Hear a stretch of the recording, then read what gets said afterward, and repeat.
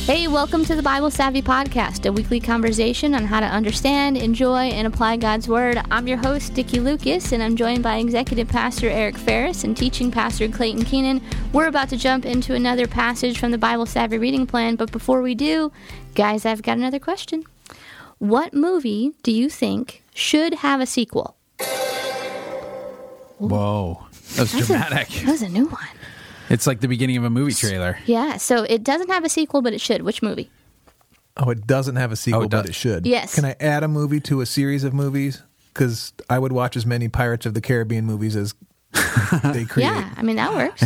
That's not going to be my answer. I just wanted to make sure I understood the rules. You want to Gotcha. just keep the series going, is keep what the you're saying. Pirates of the Caribbean going. All right, Okay. so we can either add to a series or we just pick a movie that was a one-off that we think deserves a sequel. Yeah. All right, who's going first? Okay, I have two answers, but one is one I know the sequel's coming, so it's really just my cheering on. Okay, so I'll just say let's hear it anyway. Have you seen Spider-Man Across the Spider-Verse? No. Okay, there's two movies in this trilogy, and they are the best superhero movies there are.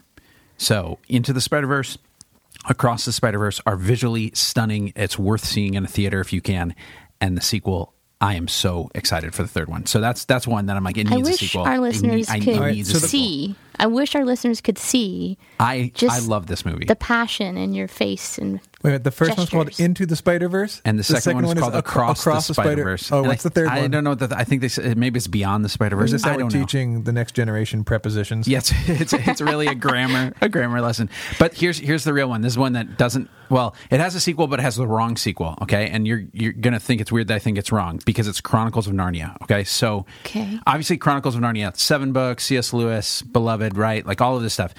The problem is, Lewis should have written, and the movie should have followed, a book that didn't happen.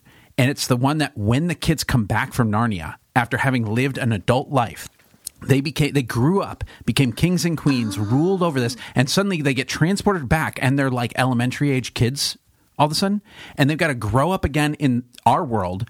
That is an interesting story. Like, what happens to you if you've been a king or queen in Narnia as an adult, and then suddenly have to go back to school? You know why he didn't write it? Because they don't tell us how that happened with Jesus in the Bible either. I bet C.S. Lewis was like, I can't write this. We don't know how Jesus grew up. The eternal Son of God had to grow up and go to elementary school. You get none of that in the Bible. That's true, but wouldn't that be fascinating? I mean, it would be, yeah. Queen Lucy comes back, and all of a sudden she's like 8 years old again. That's true. It's wild. Lucy is amazing. Yeah. Is she riding the dog dragon from Neverending Story? Oh, man. Who saw that picture posted on social media of Clayton driving? I did not know that was coming. And then what did they do? They did a Oh, of course. Eric didn't see this because he's not on social media. Hold on, let me pull it up. They did a graphic of me superimposed onto, Atreyu or whatever the guy who's riding the dog dragon in Neverending Story, and posted it on social media when we did that episode. There it is. Oh, well done, social media team. That's good stuff. There we go. Okay, my answer is The Goonies. So, of course, an 80s reference. It's a good one. Goonies is one of those movies that if I'm flipping channels on TV and I see it, I will stop and watch it for a while. If you're not familiar with the end of Goonies, a pirate ship that has been in a cave for a long time gets released, and it's just floating across the ocean at the end of the movie, but it's loaded with treasure. And so it's begging the question, do they ever chase down this pirate ship? Do they ever go after the treasure? Someone found it. Someone searched it out. Like, there's a story to tell there. I think Goonies 2 is necessary. That's a good one. Okay, so mine is the movie Jumper. And I've talked about this before on the podcast. I'm going back to it because I love the movie. It was fun.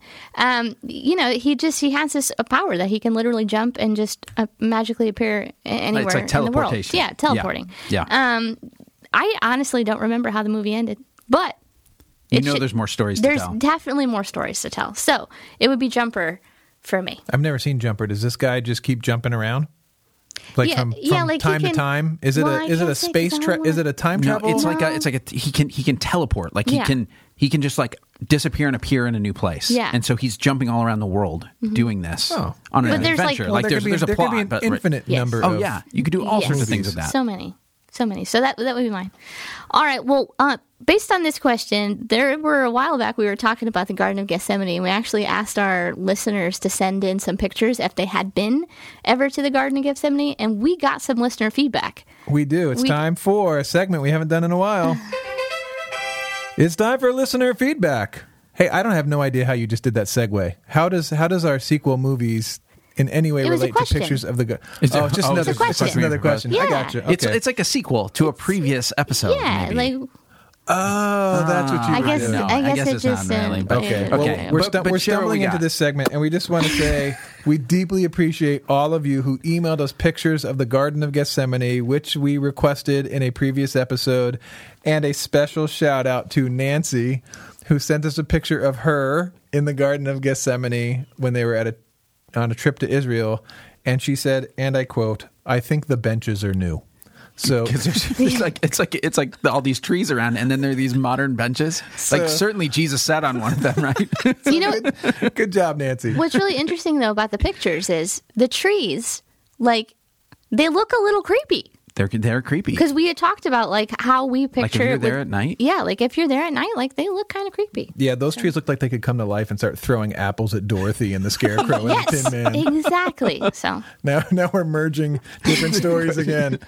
Hey, some more listener feedback to Tony, who sent us a picture and said, "I just want you to know what I do while I'm listening to the podcast." And so she sent us a picture of her art studio and the art that she creates while she listens to the Bible Savvy podcast. So thanks, Tony. Thanks, everyone, for emailing us pictures. And this has been listener feedback.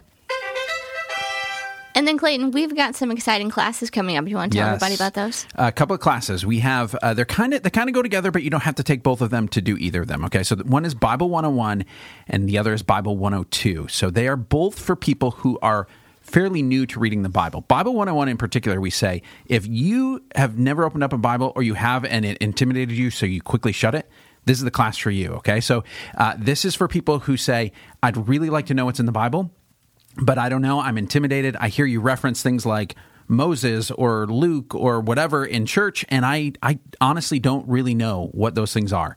And so this is not for people who have been reading for a while. This is for people who say, I'm new to this. And what Bible 101 does is it goes through the story of the Bible and says, hey, here's what's in the Old Testament, here's what's in the New Testament, here's the big picture of what's going on. So you kind of get your bearings. It's a kind of orientation to the whole thing. So you say, oh, that's what they're talking about when they say, turn to the Gospels. What are the Gospels? That kind of thing. Bible 102 is kind of a follow-up to that, and it's a little bit more like an in-depth walkthrough for the comma method. Like we do that here on the podcast, but this is one where we kind of go through the basic idea of what do you do when you open up a passage. When we talk about observation, how do you do observation? Those kinds of things. It's very kind of straightforward. First time you've done it, you don't have to have any biblical knowledge walking into that, but they go well together. So we're going to be doing Bible 101 on October 14th. We're going to do Bible 102 on October 28th. And those are morning classes on a Saturday morning. So you come, you have some breakfast snacks with us, and we go through all that stuff. It's really fun.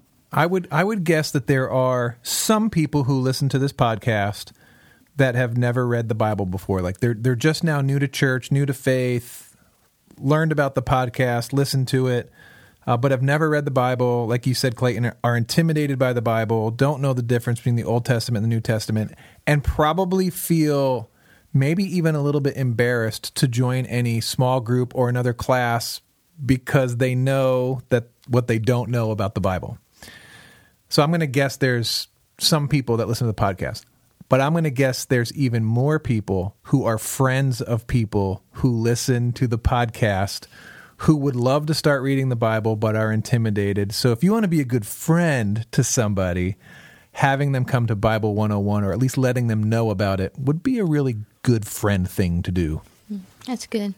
All right, Clayton, what passage are we looking at today? All right, we are going to be in Jeremiah chapter 7. We have just started the book of Jeremiah. Let me give you a little historical context for this passage.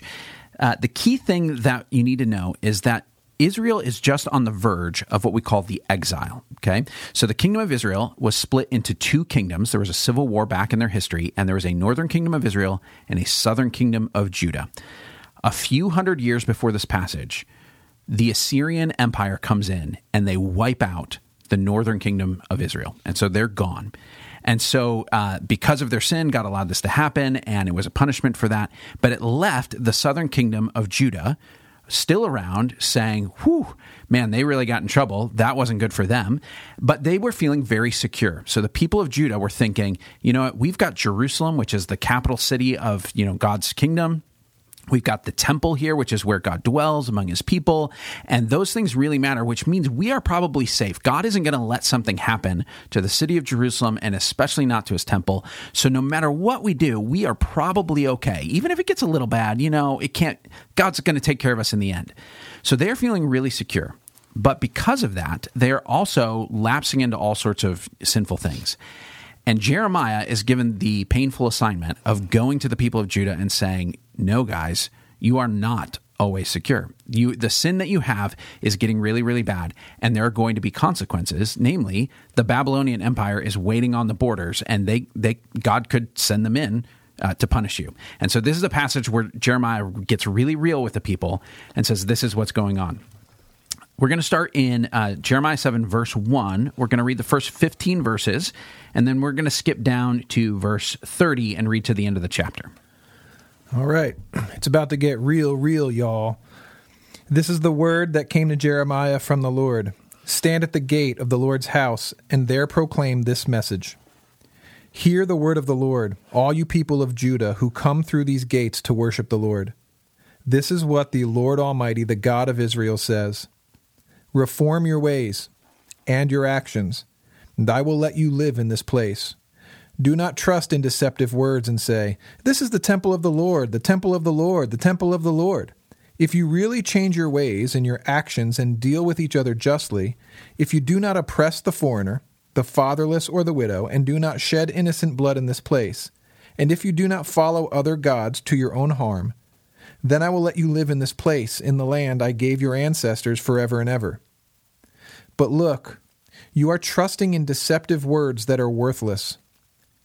Will you steal and murder, commit adultery and perjury, burn incense to Baal, and follow other gods you have not known, and then come and stand before me in this house which bears my name and say, we are safe to do all these detestable things? Has this house which bears my name become a den of robbers to you? But I've been watching, declares the Lord. Go now to the place in Shiloh where I first made a dwelling for my name, and see what I did to it because of the wickedness of my people Israel. While you were doing all these things, declares the Lord, I spoke to you again and again, but you did not listen. I called you, but you did not answer. Therefore, what I did to Shiloh, I will now do to the house that bears my name, the temple you trust in, the place I gave to you and your ancestors. I will thrust you from my presence, just as I did all your fellow Israelites, the people of Ephraim. And now skipping to verse 30. The people of Judah have done evil in my eyes, declares the Lord. They have set up their detestable idols in the house that bears my name, and have defiled it. They have built the high places of Topheth in the valley of Ben-Hinnom, to burn their sons and daughters in the fire, something I did not command, nor did it enter my mind. So beware, the days are coming, declares the Lord, when people will no longer call it Topheth or the valley of Ben-Hinnom, but the valley of slaughter, for they will bury the dead in Topheth until there is no more room. Then the carcasses of this people will become food for the birds and the wild animals. There will be no one to frighten them away. I will bring an end to the sounds of joy and gladness, and to the voices of bride and bridegroom in the towns of Judah and the streets of Jerusalem, for the land will become desolate. All right, the next step in comma is observation. So let's talk about what we see in this passage. The first thing that stuck out to me was the temple of the Lord, the temple of the Lord, the temple of the Lord. They're putting their trust in the temple, not in the God of the temple. Yeah, I'm also looking here too there's repeating phrases here of deceptive words. So focusing more on what people say and less of what they do. So they're doing all these sinful things, but they could be saying things that are painting a picture that they're in right relationship with God when they're not. I noticed the list here of the different sinful acts that they were doing that God warns them about. And it's this contrast between them saying, oh, we've got the temple and all of these sort of, nice worship kind of language. And then it says, but do not oppress the foreigner or the fatherless or the widow. Don't shed innocent blood in this place. Don't follow other gods. And then in verse 9, it says, will you steal and murder and commit adultery and perjury and burn incense and follow gods and then come and stand before me? Mm-hmm. It's almost literally a checklist of the 10 Commandments. You know what I mean? It's like it just rattles off like all of these things. You're doing all of those things, and then you're going to come into my house and you're going to say, "Oh, hey, we're good, right?" And there's that contrast there between the most fundamental of sins and their kind of outward behavior when they're in the temple. Yeah, it's even interesting how he ties this. He says, has this house, which bears my name, become a den of robbers to you? But I've been watching, and I looked in the study note, and it says, as thieves hide in caves and think they are safe, so the people of Judah falsely trust in the temple to protect them in spite of their sins. And I was like, huh. That's an image. Yeah. Right? Yeah, it's like, they're bandits out in the wilderness. Where are they hiding? But the actual, the glorious temple they're supposed to be in, they're basically functioning as like a hideout for bad guys. Yep. You know what I mean? Like they're huddled in there. Wow. Wow. So this is making me remember now when Jesus goes into the temple after the triumphal entry into Jerusalem and has some things to say about the activities going on in and around the temple and says, you've made it a den of robbers. Mm-hmm. Yeah. He's quoting this passage. Yep. And what the people there would have heard, like what it would have known, is that when Jeremiah says this, he's saying, in a few years, the temple's going to be destroyed, which is exactly what Jesus goes on to tell them. He's saying, no, you continue down this path, the temple's going to be destroyed. Same thing. All right, another observation here in verse 30, 31, where he's talking about them setting up worship places for false gods and that they're burning their sons and daughters in the fire. And he says, something I did not command, obviously. And then the phrase, nor did it even enter my mind. Like, you guys have gone so off the rails that you're doing things that I've never even thought of before. This all-powerful, all-knowing God would never have even thought of that. Which of course, the theologians among us are like, well, but wait a minute, does that mean God didn't know something? No, this is like a rhetorical figure of speech. It's like, It's that unthinkable. I know everything and came up with everything. I didn't even come up with that. Yeah. You guys are so making up new ways to offend me. It's like, come on. I didn't even think to put it on the list. You know what I mean? Like, who would have gone there? Yeah, yeah. Thou shalt not burn your sons and daughters is not one of the 10 commandments. It's like, I didn't think I had to tell you that one. Yeah, that's true. That's how horrific it is. I mean, the that scene there, to obviously get more serious here, but like when it talks about the valley of Topheth and the valley of Ben Hinnom, these are very like notorious places now. So because of what they were doing there, the sacrifices they were making, the human sacrifices they were making, and then the threat that God says, so I'm going to make this a place of slaughter. I'm going to make this a place of death. You went here to worship your idols in this way. And this is where I'm going to come and punish you. Because of that name, the Valley of Ben Hinnom, so in Aramaic, it's Gehennom, which becomes the word in the New Testament, Gehenna, which is used to refer to hell. So when Jesus is talking about the place of hell, where there will be weeping and gnashing of teeth and burning and all that, the word he uses is Gehenna, the name of this place. And so what's going on there is Jesus is picking up on this image of judgment and saying the place here where you went and chased after these false gods that couldn't deliver you is the place where God came and you experienced torment and judgment. That experience of kind of the national consequences of that is also the thing that happens to individuals. This is what happens when you go and you chase after those gods that you think will deliver you and give you what you need, and you give up the good things that God gave you to them. That leads you into a place of torment and hell. And then ultimately, this is what happens in final judgment, is that becomes a place of retribution for the idolatry and the fact that you chased after these other gods rather than turning to the one true God who could save you. And so that image there becomes much more than even just this historical location. It becomes the way of referring to the final judgment where people are cast out and judged. I feel like if we really do create the Hey Clayton segment of this podcast, Hey, Clayton. that would have been a Hey Clayton. Hey Clayton, tell us more about hell. Oh, gosh. Another observation coming out of verse 13 says, I spoke to you again and again, but you did not listen to me. I called you, but you did not answer. It's sticking out to me because it fights against the notion that God's just kind of looking around for people to do wrong and bop them on the head. This here has like the patience of God, like the love of God saying, man, I keep trying to get your attention. I've called you again and again, and I've called you, but you didn't answer. I just feel like God saying, man, I'm trying so hard. I'm being so patient. I'm being so loving, and you just keep ignoring me. Got another kind of location tidbit here. In verse 12, it talks about going to the place of Shiloh, and it makes this big deal of like, look around and see what happened here at Shiloh. So it probably helps to know the backstory to that.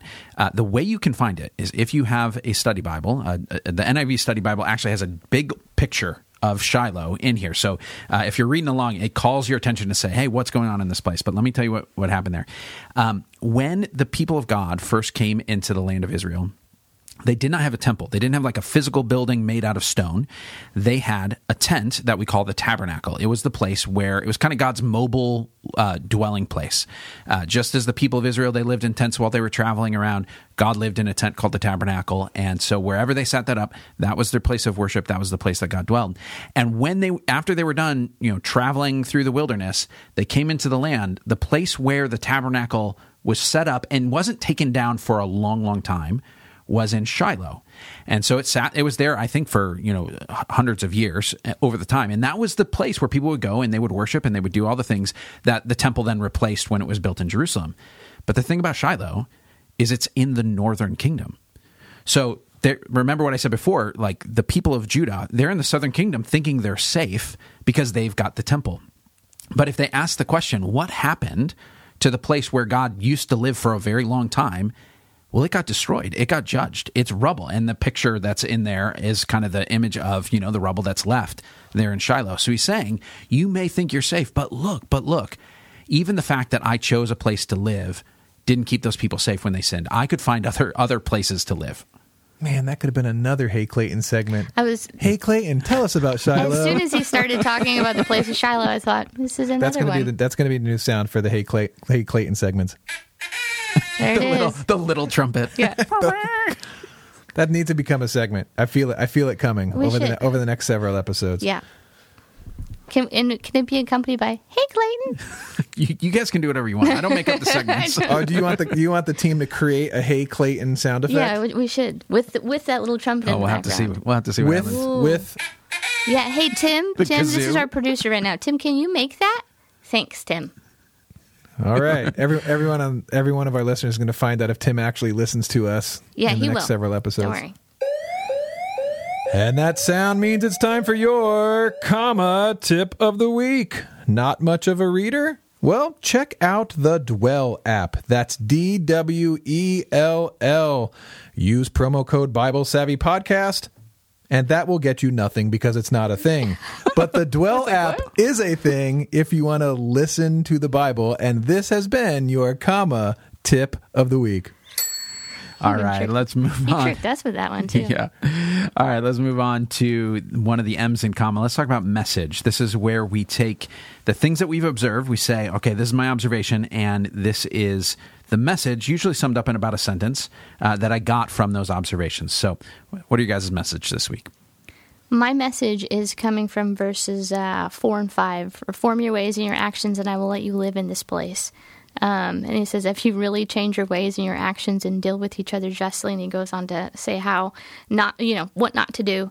My message is your profession of faith should influence your behavior.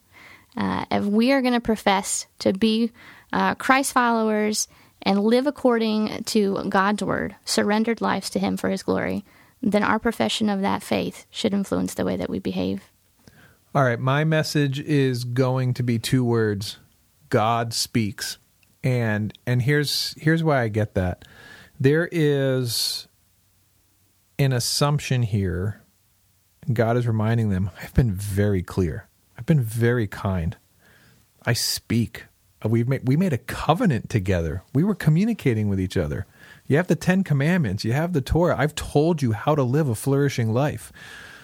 So the background assumption here is you guys aren't operating in ignorance. You're operating in stubbornness. I have spoken. And then he says, I called you again and again and again. Like, I keep trying to remind you. And so that's where I get the God speaks. He has spoken and he continues to speak. My message is based off of this observation we had about them saying the temple of the Lord, and coming into the temple and saying, "Oh, we're safe. We're safe to we're good because we got the temple."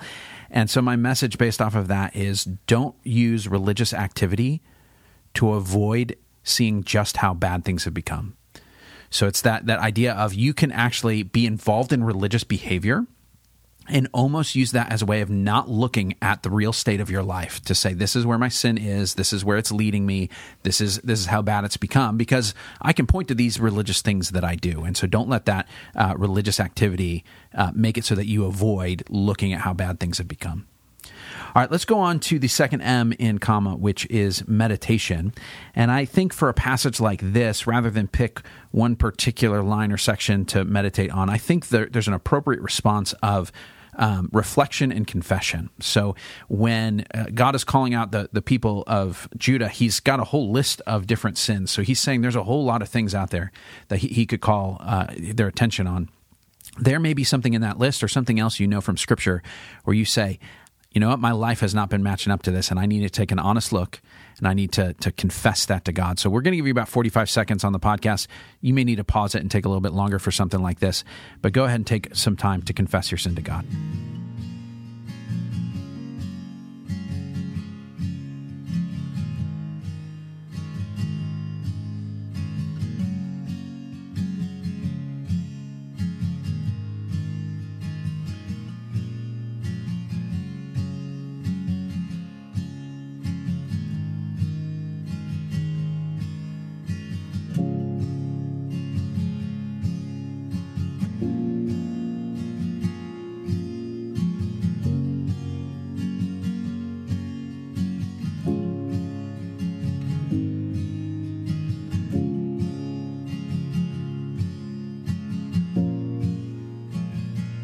All right, let's talk about the A in comma, which is application. What do we do in response to these messages? My applications based off my message, your profession of faith should influence your behavior. The way that I would apply that is to ask myself the question, does my belief in God and His Word, is it influencing the way that I behave? So the way that I think, the way that I speak, my language, my interactions, the way that I treat people. And if it's not, I need to figure out why I'm allowing myself to get in the way. I thought about that too, like when Eric was talking about like being stubborn. Like, it's our stubbornness, our disobedience that gets in the way of us applying God's Word. So if for some reason you ask that question and the answer is no, then figure out why you're getting in the way. So my message is God speaks. And so obviously, if God is speaking, then my application is then I should be listening. Or to use the words from the text, God says, I called, but you didn't answer. So I'm thinking about parenting and kids. If you tell your kid an expectation and they don't do it, the parent will say, did you hear me? And if the kid says, yeah, I heard you, like I heard your words, but they're not doing it, right? The connection with listening is obedience. You haven't really listened unless you're doing it. If someone in authority is speaking, they expect you to listen, to hear the words, but then to do what they're saying. That's real listening. Like in James when he says, don't merely listen to the word, do what it says. There's a connection between listening and doing. And so what scares me as someone who works at a church, I live the vast majority of my life in Christian circles where there is constantly Bible teaching and Bible discussions, and it would be very easy to hear all of the words and nod at all of the sermons We are studying the Bible here by doing this podcast. Like, I'm surrounded by Bible teaching all the time. And so it's possible that I become self-deceived into thinking just because I'm around the words and the conversation that I'm actually doing the stuff. And so if God is speaking, my application is I need to be listening. And when I say the word listening, what I'm really saying is obeying. My message is to not let religious activity be something that keeps you from looking at how bad things have become.